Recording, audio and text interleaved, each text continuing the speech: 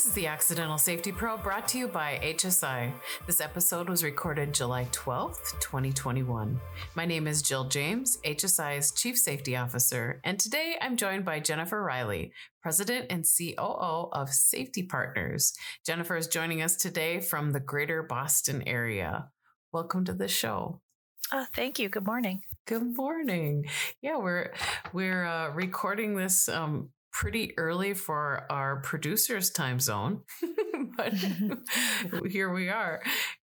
So, Jen, really excited to hear about your journey in safety and how you've gotten to be the president and CEO of Safety Partners. But I know you didn't jump in right there. So, what's your journey to health and safety?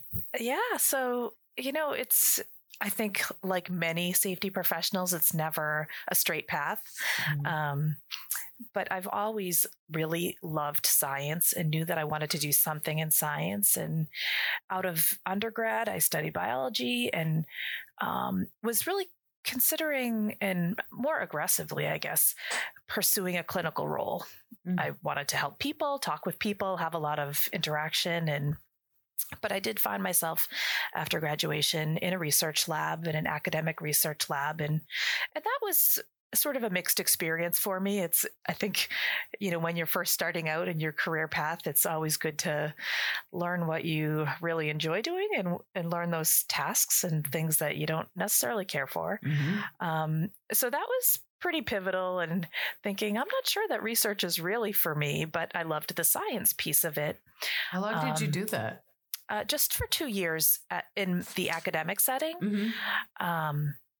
And so then I decided to take a step into industry and started as a researcher in a small startup. So about 20 people, and just a very different experience. I had great mentorship. I had great colleagues, and it was an opportunity at a startup to wear many different hats. So, one of those hats was the on-site biosafety officer, mm-hmm. As well as almost doing some lab management, operational type of responsibilities, and then doing the research. And that role really resonated with me. And I felt like I was really hitting my stride. I liked doing a lot of different things. Mm-hmm. And I loved being connected to the science. And so I took a couple of, I worked at a couple of other companies after that in similar roles. But the last company I worked for before joining Safety Partners, I was really indoctrinated into the safety. Again, another startup, really small at the time. And we needed someone to help manage the lab operationally, help get the permits and all the safety program up and running, as well as do some of the research, because again, small startup, you're doing a bunch of different things. Mm-hmm. And it was really getting into that safety piece and learning really on the job how much I loved it, how much I loved enabling the science, making things run more efficiently, and just felt like, this is really where I want to be. And there was a point that as we were growing pretty aggressively that I had to make a decision. Do I want to continue doing research, or do I want to, focus on the safety and the lab management and the operations? Mm-hmm. So it was an easy answer for me. So I was really lucky. And I said, I definitely want the, middle management role track mm-hmm. at that point. And so when you're making that decision in your head, and like you said, you were really kind of finding your stride in that piece of it. What was it about it? And then, when you're developing yourself, I mean, I don't know if you're developing yourself, but when you're finding who you are as a manager and, kind of defining that for yourself, did you have mentors along the way that were advising and guiding you on that? Or how did you develop yourself into that management role? Because that's a thing. Yeah, it's definitely a thing. And I had some great colleagues, but I'd have to say it wasn't till I would say really in my current role that I have realized the value of having your own, everyone says your own personal advisory board or your own group of colleagues, and that you can be truly authentic with and put yourself out there and ask for advice and ask for help. So I had a few of those individuals along the way that I would bounce ideas off of, or especially just, managing other people in the lab. And it wasn't a direct line management, but it was, how do you get them to follow the safety procedures and, that influence without authority. And so I definitely would bounce things off of, fellow colleagues that I respected, and finding my own type of mentorship in those roles. And, what do you think of this? This is what I'm thinking of saying. This is what I'm thinking of doing. Does this, feeling comfortable to do that, I think is really valuable. Yeah. Yeah. Yeah. Interesting.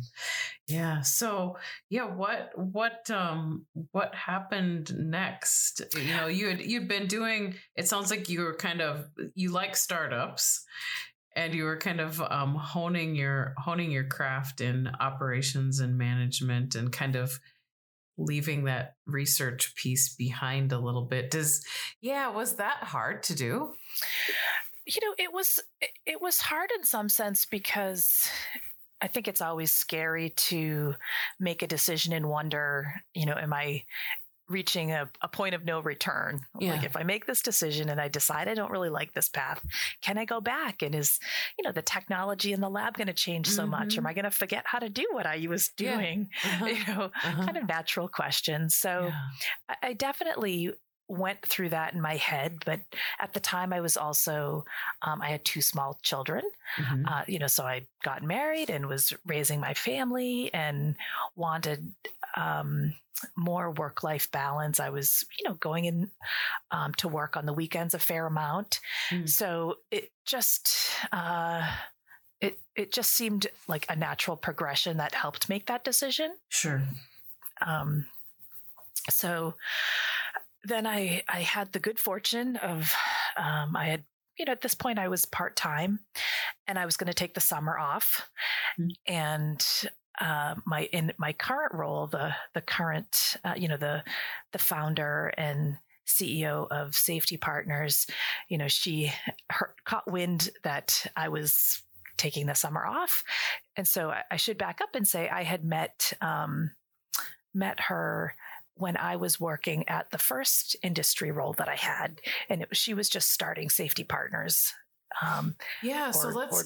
Let's talk about, if you don't mind, your so people can, I'm sure they can look up your company name, but what is Safety Partners? And let's talk about that. Yeah, Safety Partners is a professional services firm that we go in when there's hazardous materials, hazardous processes, hazardous equipment, and we want to wrap a workplace safety program around those hazards. Okay. So we really cut our teeth in a consulting role. We call ourselves consulting safety officers, but essentially we're EHS managers on a consulting basis.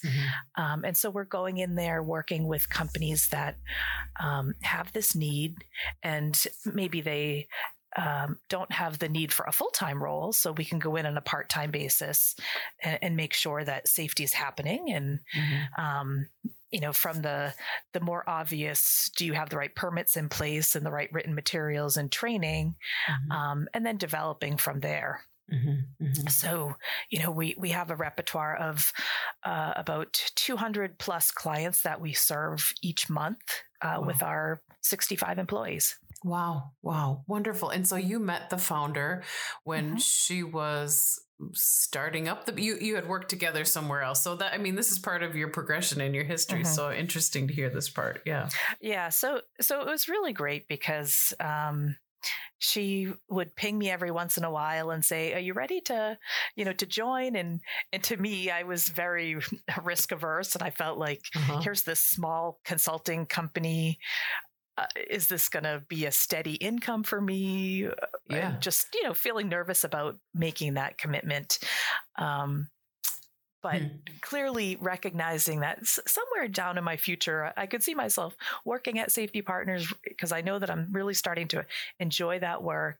So that, I checked the box of, am I going to like that career pivot? Yeah. But it was more about stability, and for some, in my mind, working at a startup was less risky than working at this small consulting firm, which people would probably disagree. Well, right. I mean, but that's also part of our profession, right? I mean, we are just by nature of the work that we do risk averse. Mm-hmm. And then you throw in like a startup and a consulting firm, and you really have to weigh in your mind. Yeah. Which one's less risky? Mm-hmm. Exactly. Mm-hmm. Exactly. So, I went through that, and so just kept in touch over the years. And as I had progressed at other positions, until I found myself at, again, this inflection point of, I think I'm going to, work part-time, take the summer off, spend some time with the family, and then decide in the fall, what was next. And so at that point, a little birdie whispered in her ear, and she called me and said, well, I have this contract. It's 1 day a week. And would you like to come on board? And then I thought, 1 day a week, that sounds pretty good. Not as risky. Yeah. I could still have lots of fun summertime. Yeah. And then work 1 day a week. And I loved it. I loved the company I was assigned to work and support. I really just loved the work. Mm-hmm. I loved that, looking at what they need and how could I enable them to do it safely, and put processes in place. And I think that's that operational piece. It's, you're building a safety program. And so to me, I found a lot of job satisfaction in that, and getting them to a place where I felt as though they could work efficiently, partly because they had good procedures in place to do things safely and to enable the science that they were getting done. Yeah. And this has been primary. And when you were first starting out with this, it's primarily in lab settings. Yes. Mm-hmm. Yes. It's always been in lab settings. Yeah, exactly. Mm-hmm. So, through Safety Partners, we really strive to grow the business organically and, promote from within. And I've had a lot of great opportunities to continue to take more responsibilities as I learned more of the business side of things, as well as the safety aspects. There's, regulations are always changing. So it's definitely a very dynamic environment. And so I'm now happy to say that I've, through the years, again, taking increased responsibilities. And in my role now, I've been here 14 years and, don't look back. Well, and there's something pretty unique about where you're at right now. So do you want to share that with the audience? In terms, tell me a little more. Yeah, right. Well, you live it every day, so maybe it doesn't seem as unique to you. But when I heard that you are at a woman-founded, woman-owned business, in safety, in STEM, I'm like, oh, wow, I have to talk to this person. So tell us what that's like. Yeah, that's really amazing. Because again, for the last 14 years, I've had the great support system of woman-owned and woman-run company, just working in the field, supporting STEM. So it just gives you a very different view when you're talking with colleagues who are struggling with maybe inequity in the workplace. And I have this opportunity to live it every day. And I do feel incredibly lucky that it's been acceptable to say I have to go I have to be the mom. Yeah. Whereas that isn't always necessarily accepted in all work environments. So that, that work-life balance has definitely been a real positive influence. And so as we look to recruit and, hire more great consultants, I'm always looking for that, that younger demographic, I guess, that, they're looking to make their next career pivot. I want to show them how great it is to work for, this company. Yeah, right. Yeah, I mean, in addition to work-life balance, in what you've identified with being a woman-owned company, what other gifts do you think that has brought? So, it's also just a very collaborative environment. Mm-hmm. I find that there isn't the competition that maybe you would imagine. So part of that just collegial environment, everyone's trying to learn and kind of pull everyone else up along the way. Yeah. So I find that that's been pretty amazing. Mm-hmm. Yeah. Interesting. In a really good way. So, as because of what it is that you all do, and because you're woman owned, you have the ability to maybe really promote women in STEM. Mm-hmm. Can you talk about how that works in your company? And do you do things outside of Safety Partners to help women realize this career path? Yes. So it's actually been about a year now. Last July, I joined the board of WEST. So WEST is Women in the Enterprise of Science and Technology. So it's a learning organization supporting women early in their careers, early to mid-level careers.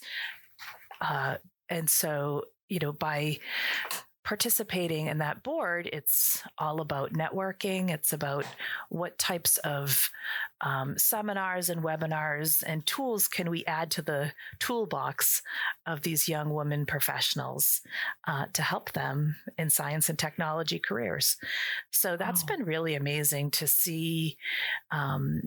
There's various mentorship roles, and see someone go from coming to these networking events, being pretty shy, and how they kind of turn on their extroversion and learn how to network better, and see them get the next role that they're looking for, or learn how to advocate for themselves. Or in a better way, self-advocation in the workplace. And so that, for me personally, has been a really exciting role. You had asked earlier about, along the way as I've taken these pivots and, did I have mentors? And I truly wish when I was at that point in my career, was involved with WEST more. So the ability to increase our membership with a younger demographic, just starting out in their career is really amazing. Yeah. Yeah, I will have to, if it's appropriate, Jen, let's include a link to WEST in the show notes so that people can find it if they want to. Yeah, that would be great. Yeah.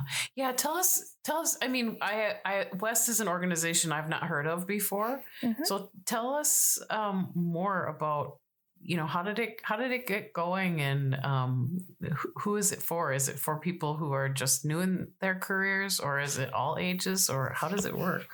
Yeah, so it is for all ages, but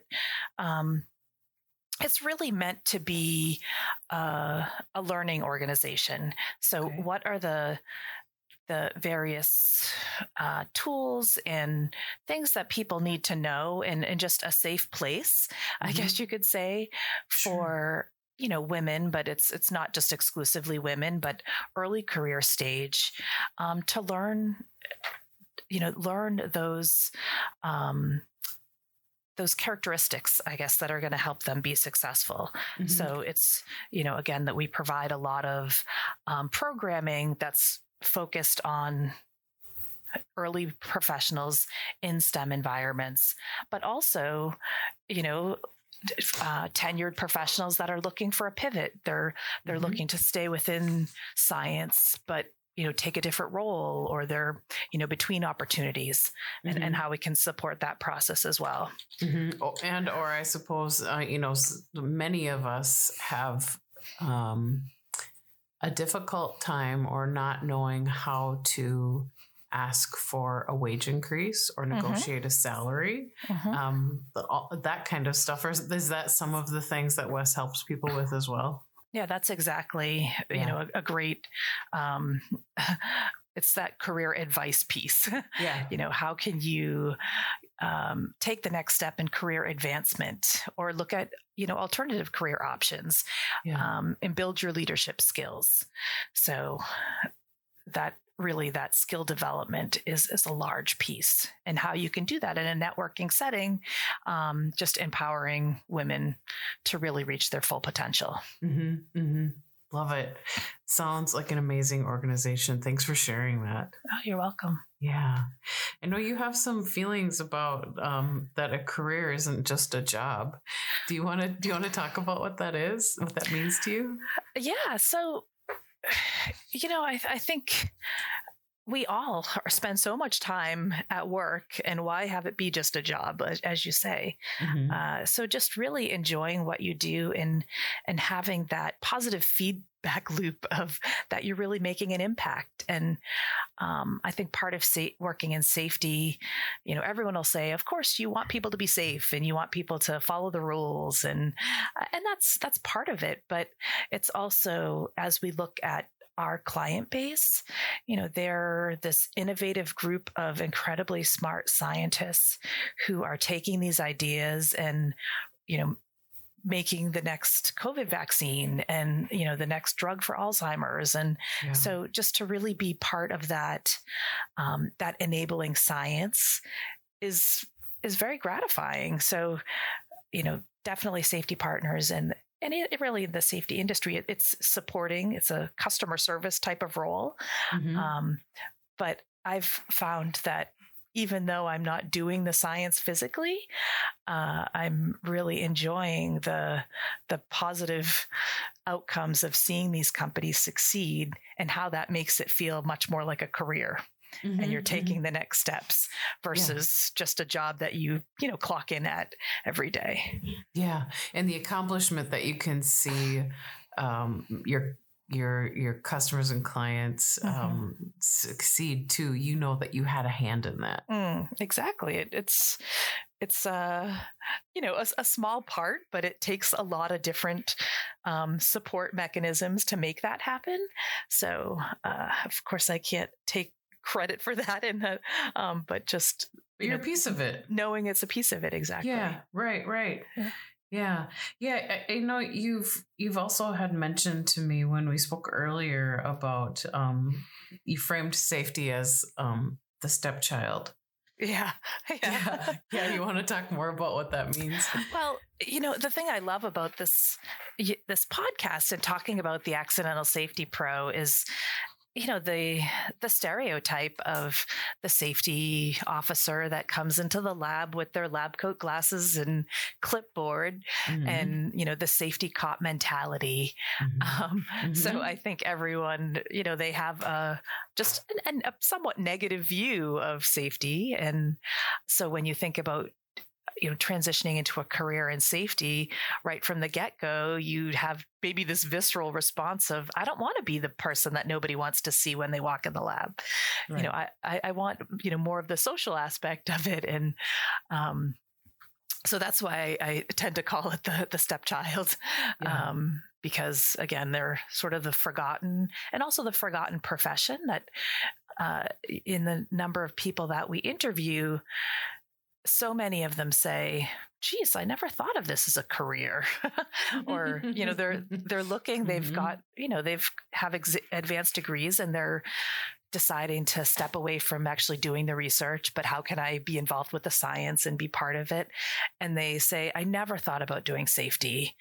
But their background is a perfect way to, for us, at least, it's a sweet spot of someone who's worked at the bench, understands the operational workings of the laboratory and how they can apply safety to that. And so we definitely want to think about, that mind shift of, you're not the stepchild. It's actually a really rewarding career that you can get a lot of career advancement and satisfaction. Yeah. And, I think that as health and safety professionals, we can get stuck in those personas, or maybe we make assumptions that you have to be that persona to be that person. Like you had mentioned, safety cop. That's definitely a persona that's associated with our career path by many people that are observing from the outside. And then it also can be a place where sometimes some of us get stuck in that, I often talk with our team at HSI about the different personas that we may meet along the way when we're talking with health and safety professionals. And safety cop is one of those personas I talk about.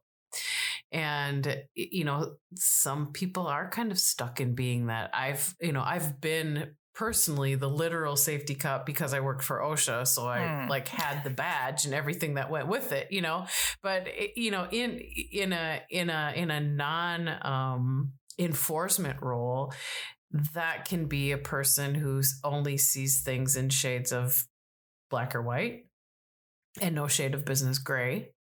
And sometimes that's limiting to your career, if you're stuck in that.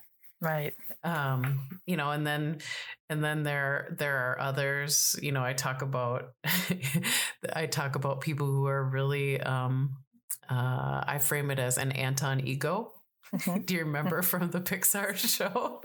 No, actually. In Pixar did this, movie called Ratatouille, and Anton Ego was the name of a character who was the restaurant critic. Oh, right. Okay. Yeah. And, no one could do anything right for Anton, everyone was like beneath Anton, and you just had to excel to this highest and highest levels. And I think sometimes in pieces of our careers, we have people like that in our careers too, or maybe some of us have been that person where, I know more than everybody else. Right. Can't be taught anything, and then I think there's also a persona where we've been drowning in our careers before, and there's so many things coming at us and we just need a lifeline and help. And I've spoken with other professionals, and kind of talked about some of these personas. I had one person actually from a university say, I've been all those people in my career. And I'm like, which one are you right now? And he identified one, and I'm like, and I'm this one, but I've been this one. And I think we kind of move around as we grow. But I think growing is the key there. You don't want to pigeonhole yourself in one persona. Well, it also feels the confidence in the role as well, that you don't have to justify your existence in this role, that it's a valuable role, and you don't have to constantly feel like you're justifying the value. Yeah.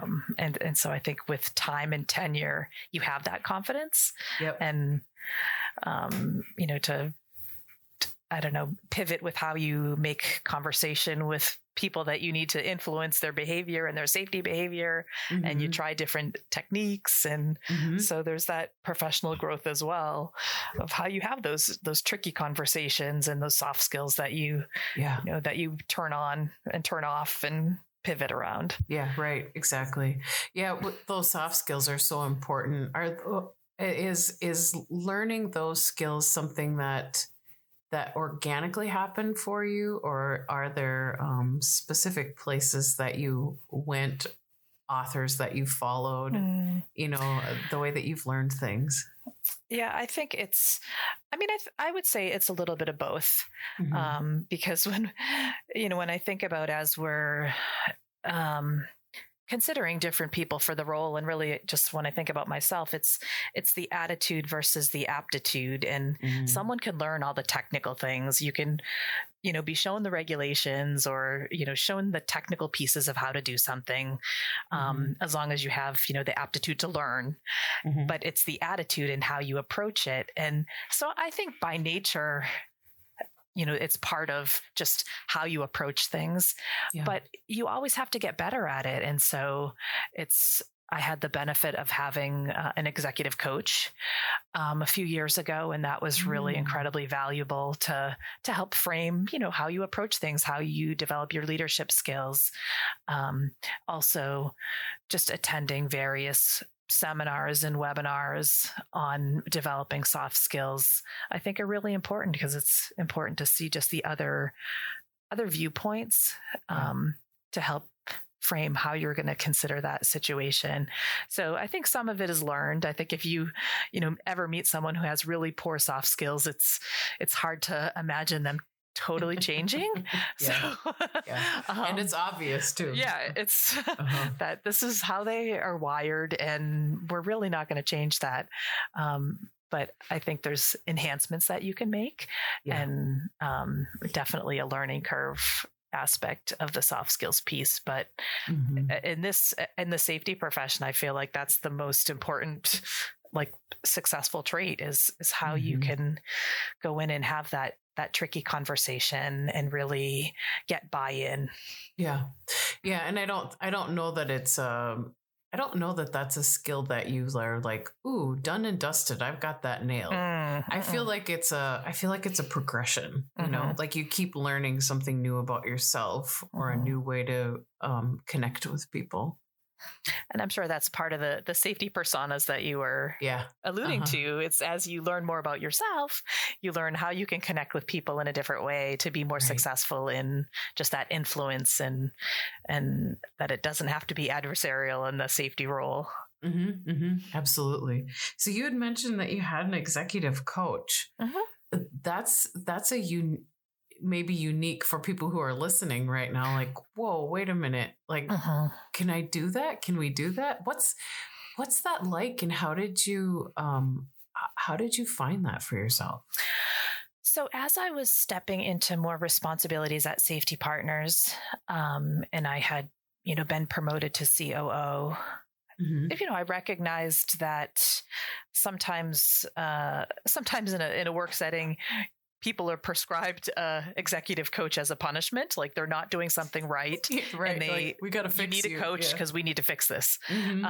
So I was lucky to fall into a different category, and that, just incredibly supportive environment. And how can we help, make me more successful in the role? And so outside of just colleagues that I have that I, go to for various, personal advisory board type of questions, I really wanted just professional help.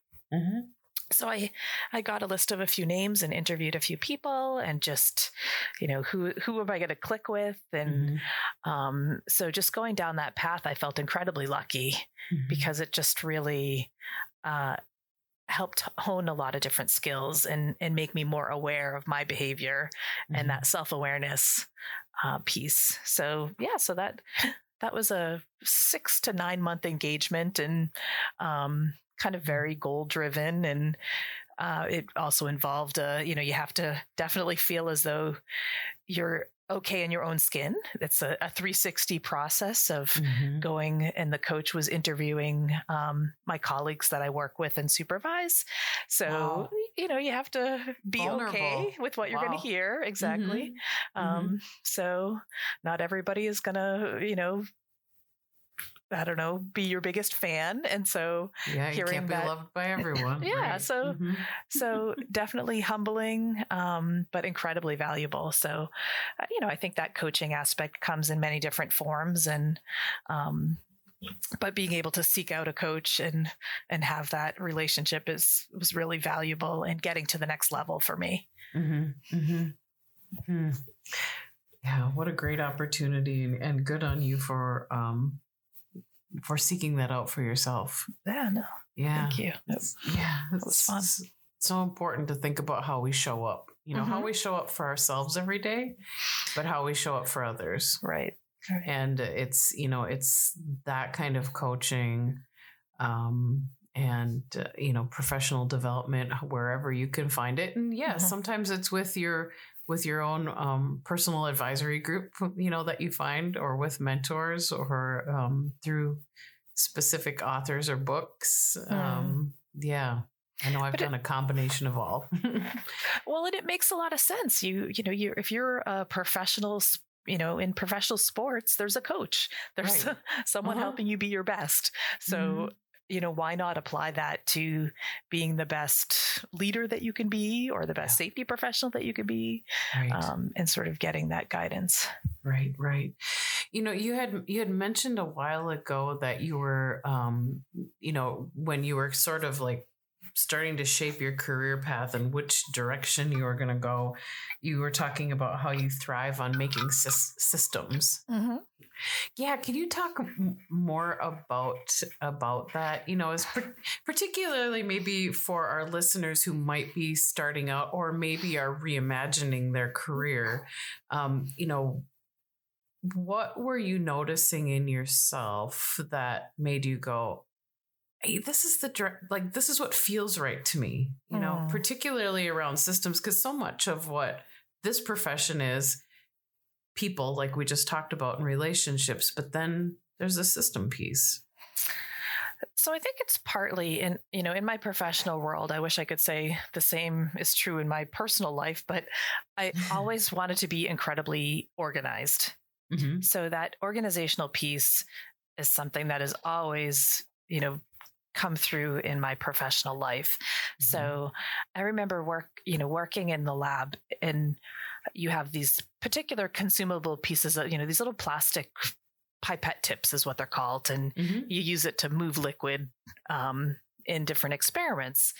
And so everyone in the lab had their own choice of what was their favorite, I guess.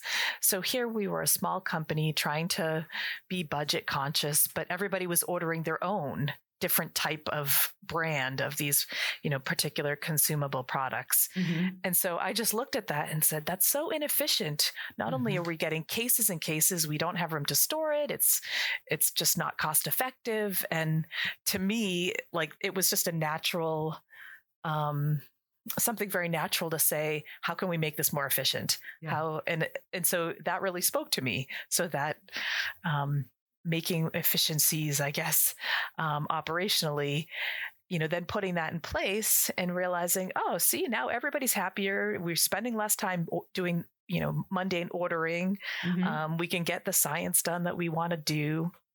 And so for me, that was the positive feedback loop of realizing I really like to do this. Like, that was a piece that resonated with me. And then you look at the bigger picture of, it's how you make the lab operationally efficient. And so that operations piece and putting those systems in place, was, I guess, where I was finding my stride and realizing I wanted to do more of that. Yeah. So how did you resolve the pipette piece? Did you determine there was a certain number that was going to be the threshold that you'd order, or did you migrate everybody to one kind? It was migrating to one kind. Wow. Yeah. Which isn't easy, but it's, I'm sure it wasn't. But I guess the benefit of the startup environment is everyone realizes that even if it's a well-funded startup, you still need to be budget conscious, because mm-hmm. that's going to just increase the runway for all of our roles until the breakthrough happens. Yeah. So, right. So if we can be more budget conscious here, getting people to, on the same, and it made their life easier too. So mm-hmm. I think that was also, mm-hmm. Yeah. So maybe a seemingly kind of silly example, but it definitely resonated with me that I really like to do this type of thing. Yeah. And that's sort of that operations piece that, I got that experience doing and realizing that I enjoyed. Yeah. Right. Yeah. I've done similar with, you think about how can we make the complex simple, or, mm-hmm. and give people some, reassurance along the way that you're taking them into consideration and you're making decisions for specific reasons. Mm.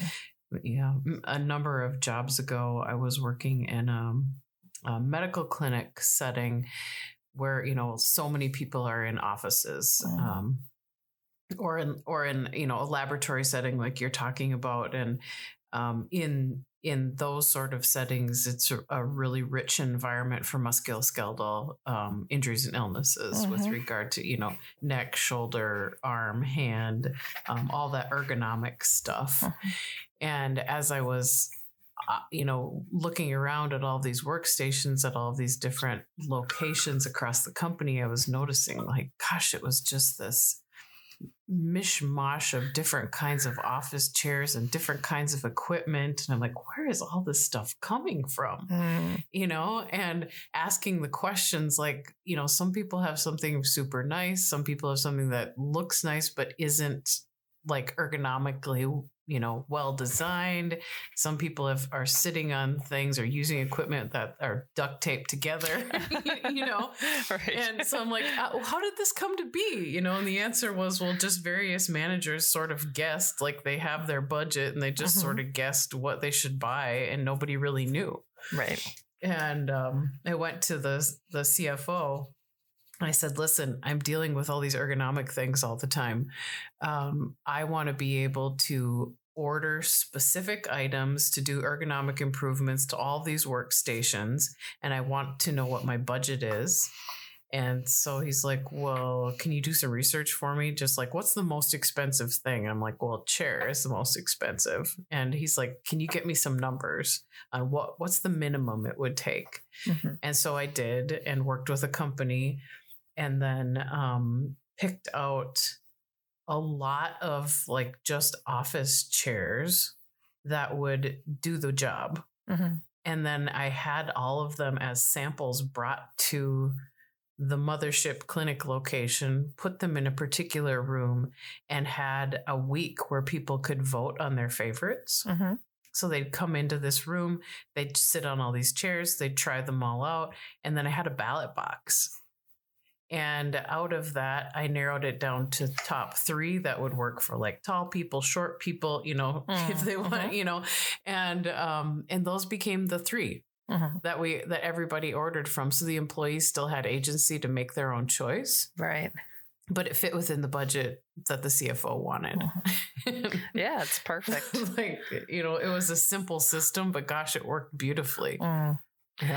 I did an even more simple system for safety glasses and just, the Plano safety glasses. If they're not comfortable, no one's going to wear them, but it's hard to tell when you just open up a catalog, which one, and it's not always a one size fits all. So it was getting a bunch of samples, try them on, which one do you like, and trying to hone in on that. So you could kind of put that process in place that it's like you say, here's the 3 chairs you have to choose from. And yeah.